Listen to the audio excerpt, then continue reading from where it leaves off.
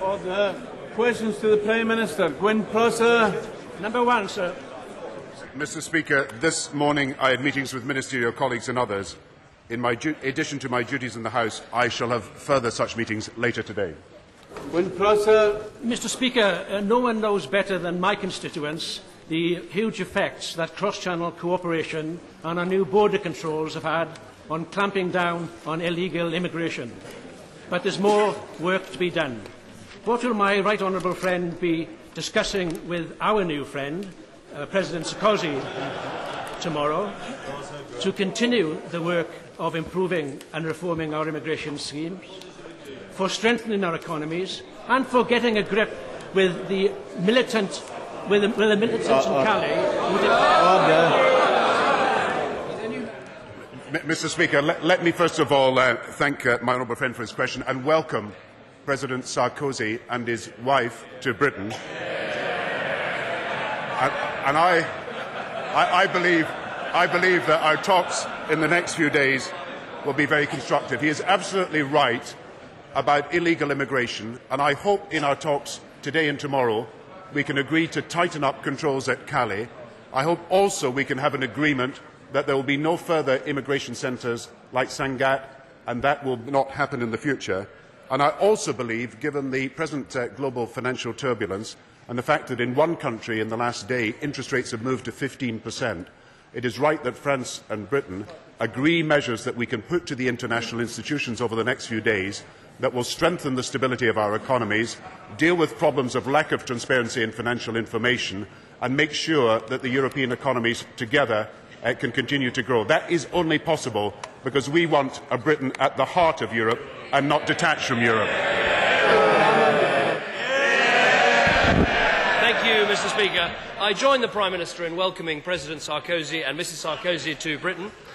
It is now nearly 8 months since the start of the credit crunch, and one of the key questions is how well prepared we are. Does the Prime Minister now accept that in terms of financial regulation, the UK has been shown to have some serious failings? We've already looked at some of the changes that can be made, both in the Financial Services Authority, and there's a report of the Treasury Committee today, and in the Bank of England. But if I may say so, if he now looks around the world and sees what happens to Bear Stearns, see that 3 banks have fallen in Germany, what happened to Societe Generale in France, then he'll see that we have been better protected than other countries against the global financial turbulence. And it's precisely because we didn't take the advice that would have caused instability from the opposition. People around the world are making a contrast between Bear Stearns, where a rescue was organised in just a few days, and Northern Rock, where there was months of dithering. I know that the Prime Minister created the regulatory system, but he needs to be frank about its failings. The FSA report today is a remarkable report, which says the supervision of Northern Rock revealed the most significant combination of shortcomings, yet not a word about that from the Prime Minister.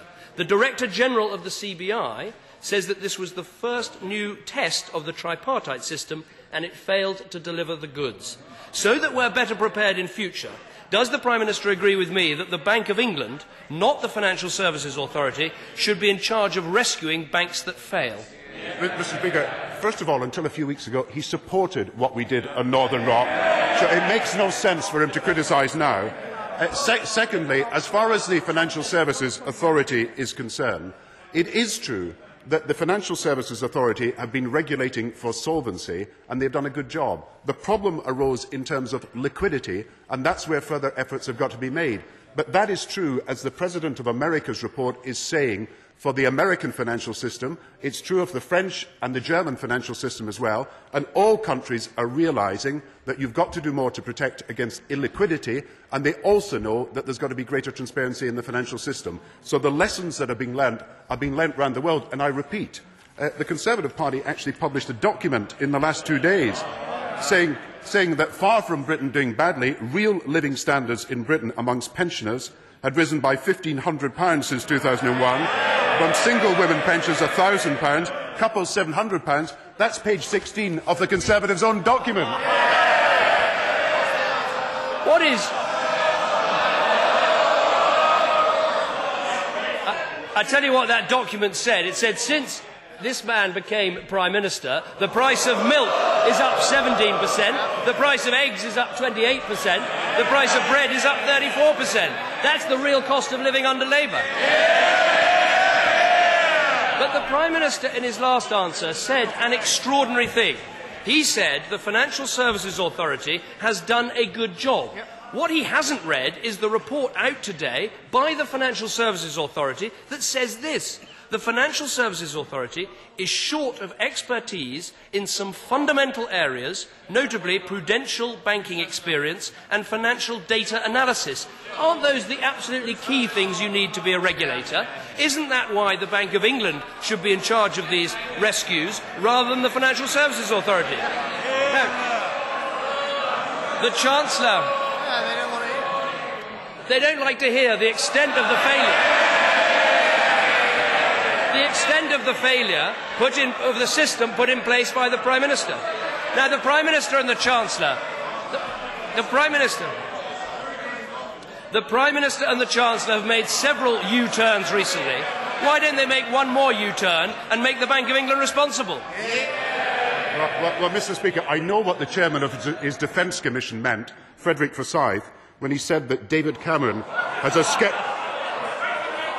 sketchy grasp of basic arithmetic because he does not understand what is happening. The FSA have admitted that they must do more about liquidity problems, but every financial organisation around the world that is regulating markets is accepting the need to do more. And I think he would be better addressing the real problem that we have faced. The real problem that we've been faced is off-balance sheet activities, write-offs that have not been properly declared, credit rating agencies that have done the job of being advisers as well as raters, and these are the problems that have got to be addressed. Instead of just blaming the Financial Services Authority, he should look at the real problems that President Sarkozy and I will address today, and the real problems will not be solved by someone who's got no basic grasp of arithmetic.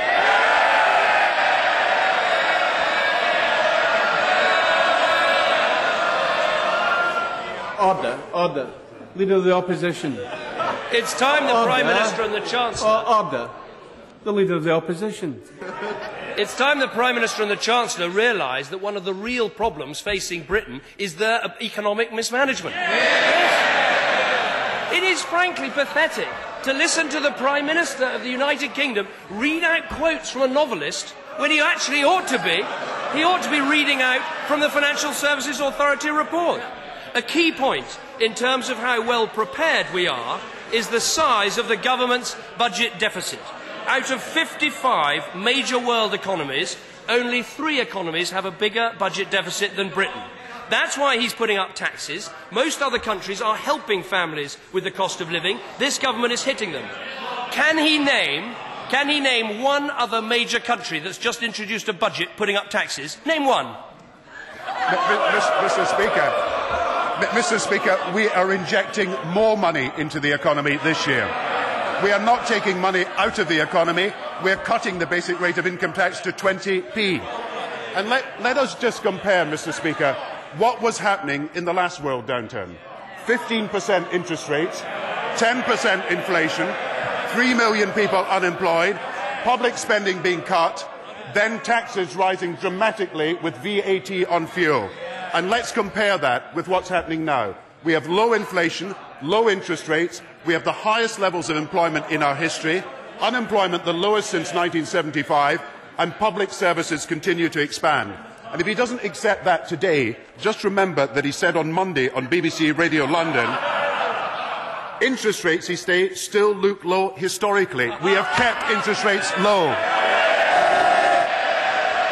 Not only has the Prime Minister not read the report from the Financial Services Authority, it's pretty clear he hasn't read his own budget.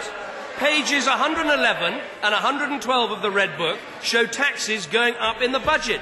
Everybody knows taxes have just gone up. Every time you fill up the car, taxes have gone up. Every time you buy a car, taxes have gone up. Every time the family goes shopping. No wonder every pub in Britain is trying to ban the Chancellor from having a pint. Let me ask, he hasn't answered a single question, so let's just try this once again. Can he name one other major country that is responding to the downturn by putting up taxes? Name one. Mr. Speaker, we are injecting more money into the economy this year. He simply does not understand basic arithmetic. The basic rate of income tax is going down to 20p. And let us look at our record. Inflation in Britain is 2.5%. In America, it's 4%. In the euro area, it's over 3%. So which country has the lowest rate of inflation of the major countries? It is Britain. We have kept interest rates low, and where unemployment is 8% in Germany, 8% in France, rising in America, unemployment is the lowest in Britain since 1975 and is half the rate of our European partners. Now that is a government that is better prepared for a world downturn. The problem is that the Conservative Party want 10 billion of tax cuts. They want to say they'll raise public expenditure. They want to say borrowing should fall. They want tax cuts at the moment, they say, to boost the economy. That is the same recipe they followed in 1992, and it led to the worst recession since the war. And who was the economic advisor to the Treasury at the time? None other than the Leader of the Opposition. The Prime Minister has not answered the question. He cannot name one other major country that is putting up taxes in a downturn. He asked for some basic arithmetic. I'll give him some. One Prime Minister plus one Chancellor equals economic incompetence. Every other government has put aside money in the good years to build up their surpluses. Instead, this government, at the end of a period of worldwide economic growth, has achieved a unique double: the highest tax burden in our history and the biggest budget deficit in Western Europe. Does he feel any responsibility for any of this, or is he totally incapable of admitting his mistakes? Mr. Speaker, the highest tax burden in our country happened under a Conservative government in the 1980s. The rising deficit in the world is a rising deficit in America, which will be higher than ours. I just wish he knew something about economics when he came to this House and started to tell us what to do. The truth is, Mr. Speaker, we have cut corporation tax from 30p to 28 pence. We have cut income tax from the beginning of April from 22 pence to 20 pence. All he can give us is slogans and not substance. They have learned nothing from their experience of the 1990s. Alan Simpson. Is the government on course for delivering the Prime Minister's commitment to take all vulnerable households out of fuel poverty by 2010? Mr. Speaker, in the budget we have put in more money to help low-income households to deal with the fuel bills. And we have done more to cut. We have done more to deal with the problems of homelessness and fuel poverty in the last 10 years than they ever did in 18 years. In the budget, we raised the winter fuel allowance, we raised the amount of money available for insulation, and we will continue to do more to meet our social housing targets. Mr. Speaker, home repossession orders now stand at 100,000, the same as in 1990, and house prices are now falling faster than they were even then. Does the Prime Minister still deny that the crisis facing British homeowners today looks at least as bad as the Tory recession of the early 1990s? Mr. Speaker, I don't know when the Liberal Party will ever learn. Interest rates were 18% at one point in the early 1990s. They are 5.25% today. The number of repossessions in the last year was 27,000. In the first 2 years of the 1990s, it was 200,000. We are dealing with a quite different situation, and the reason is we didn't take the advice of the Liberal Party and pursued policies for economic stability. Mr. Speaker, is complacency the only thing he has to offer the thousands of British families who are frightened of losing their homes? Will he now instruct the Bank of England to take house prices into account when setting interest rates to stop the boom and bust in the housing market? And will he stop banks from repossessing homes at will and force them to explore all other options to keep British families in their homes? But Mr. Speaker, the way to deal with the economic problems is to keep inflation low and to keep interest rates low. And that is exactly what we've done. Inflation is lower than it is in the rest of Europe and lower than it is in America. And that is why interest rates have managed to come down twice in the last few months, where that has not been possible in the euro area. And I do tell them this, that we take seriously our responsibilities to homeowners in this country. That's why there are 1.5 million more homeowners now than there were in 1997. That's why interest rates are on average half what they were in the Conservative years.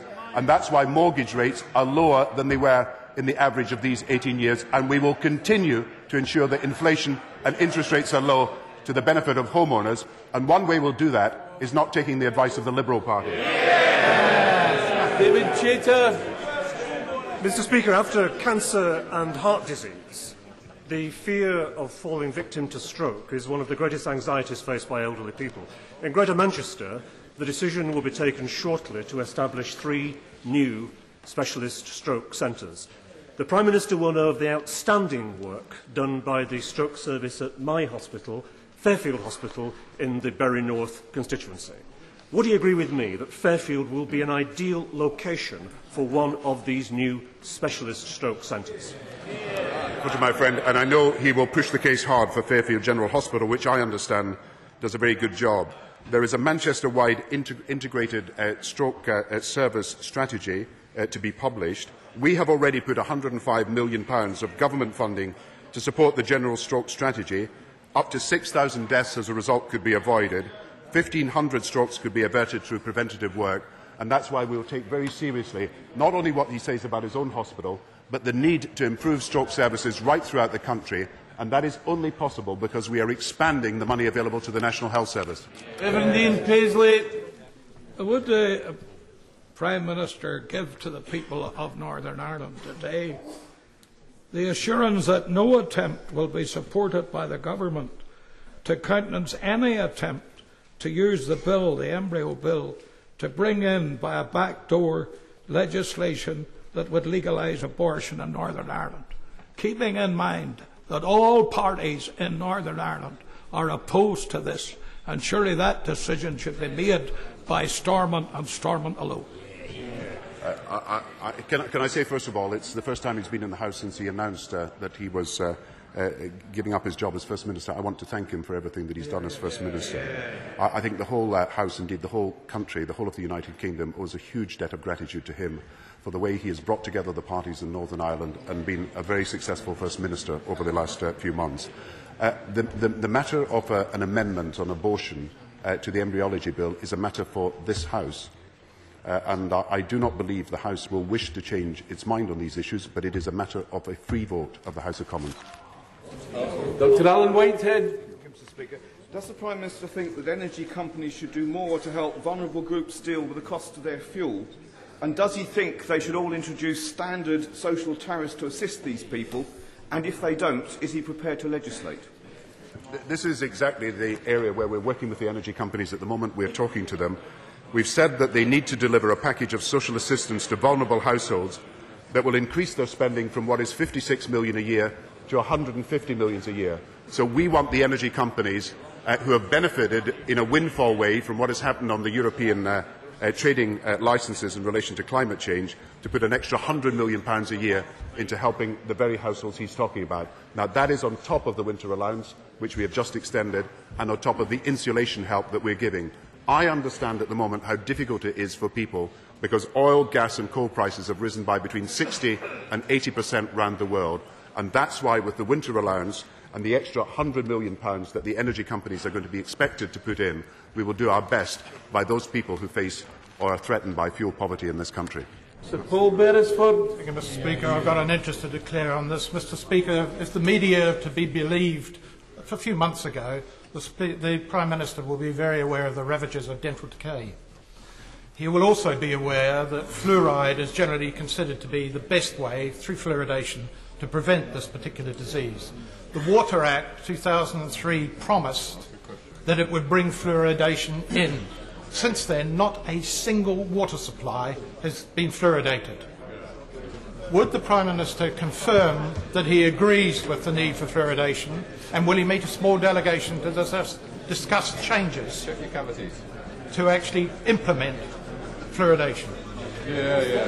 I'm personally very sympathetic to what he says. I've seen the benefits of fluoridisation myself. One of the reasons for us putting extra money from the health budget into fluoridisation is to encourage that in the country. I'll be very happy to meet a delegation that he suggests. At the same time, the Health Secretary has just told me that 14 million extra money is being put in to help on this, and that is one way that we can encourage local authorities and others to take up fluoridisation. It is a good thing for the teeth of the people of this country.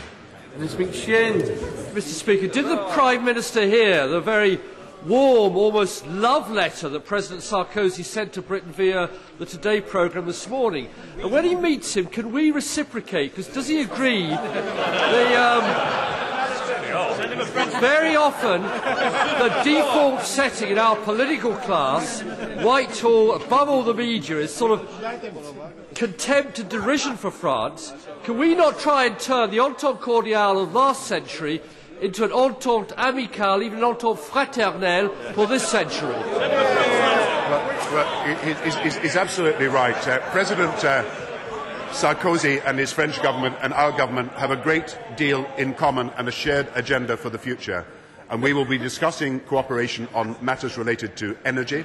We'll be discussing cooperation on matters of security. We'll be discussing how we can work together on the environment and the economy. And I believe we will find, coming out of these talks, a shared agreement to move things further. I believe in the international institutions when it comes to the reform of the economy. We will now vote together on crucial areas where we've got to reform the international economy. And that means that he's absolutely right. The entente cordiale is moving into a new era, and I hope all sides of the House will welcome this, but it does require Britain to be at the centre of Europe and not isolated from it. Number 5, Mr. Speaker. I have no current plans to do so.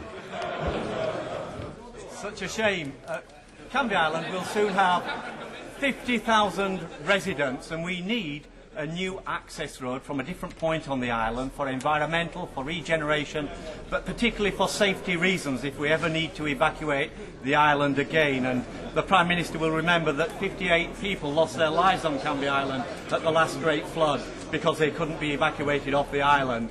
Will he join me in pressing Essex County councillors, which is Conservative control, to make this their top priority? Because if they do, we'll get our access road that we need. If they don't, the people will know who to blame. I'm grateful to the honourable member because he's allowed me to point out that we've increased spending on roads by 80% in real terms since we came to power, and it will more than have doubled in real terms in the years up to the next decade. But it is the responsibility of Essex County Council to bring forward a scheme that provides value for money and meets environmental objectives. And I know that Essex County Council is neither of his party nor ours. I hope, however, they will listen to his representations. Thank you, Mr. Speaker. Will my right honourable friend take the opportunity of the next few days to talk with President Sarkozy about working closely with the Chinese government and working helpfully with the Chinese government about finding a solution that is peaceful and lasting to the Tibet question? Will he do that?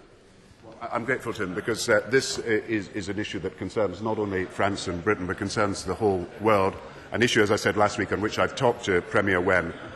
He may know that there was a human rights dialogue with the Chinese government at the beginning of the year.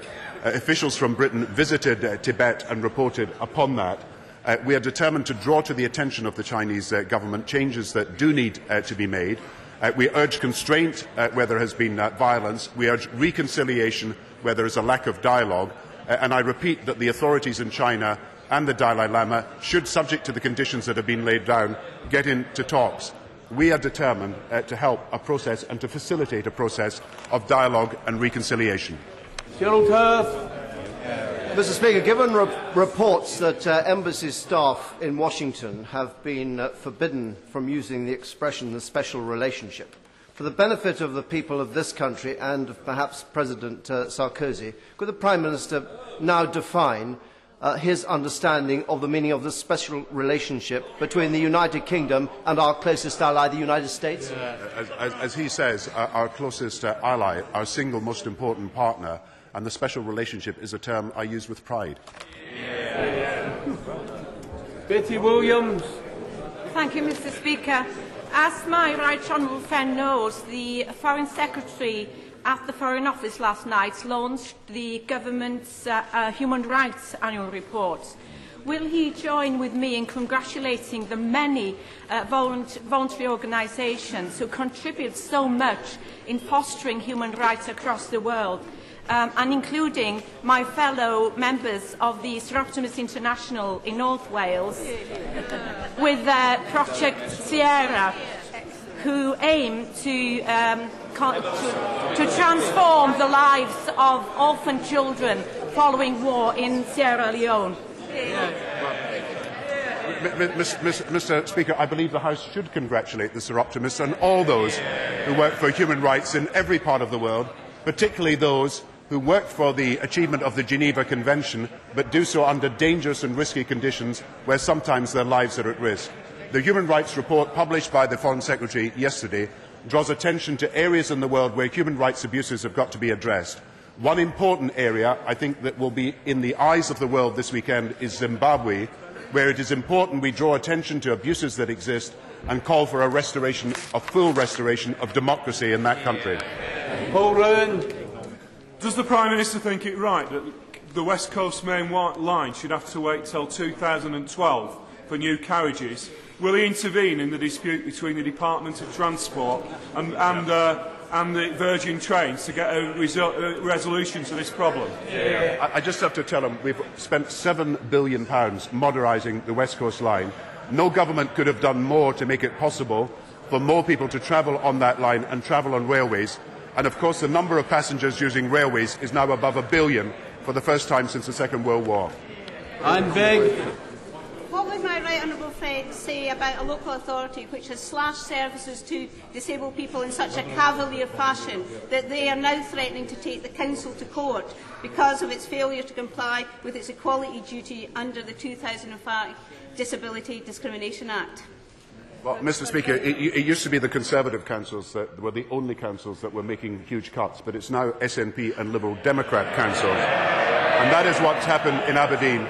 And I think people will be particularly sad to hear that the disabled members of the community in Aberdeen are the biggest victims of the cuts that are being brought in by that administration. And I hope that public opinion will express itself and say that disabled people should not suffer in this way. Mr. Speaker, in this spirit of the Entente Amicale, as well as the special relationship with our American allies, can I draw the Prime Minister's attention to the state of relations between the EU and NATO, which the Defence Select Committee has urged should be a priority at next week's NATO summit? Could I urge him to address what the American ambassador to NATO has called this senseless and frozen conflict between the two institutions, and will he secure the agreement of President Sarkozy, who we welcome in London today, to resolve this problem so that neither the EU undermines NATO nor NATO the EU? I believe that both NATO and the European Union have important jobs to do. I believe in my discussions with President Sarkozy, we will see him amenable to changes in NATO that will bring its European members closer to the heart of NATO near in the future. I also believe a relationship between the EU and NATO, where the EU does more of the civilian reconstruction work, matching the military work of NATO as is happening in Kosovo, is one of the ways that we can cement a better relationship between the two organisations. We are proud to be both a member of NATO and the European Union. Thanks, Mr. Speaker. As science is so important to the North West and to the UK economy, will my right honourable friend ensure that the Science Research Council retains key scientific skills at Daresbury Laboratory so we can continue to produce world-leading science there?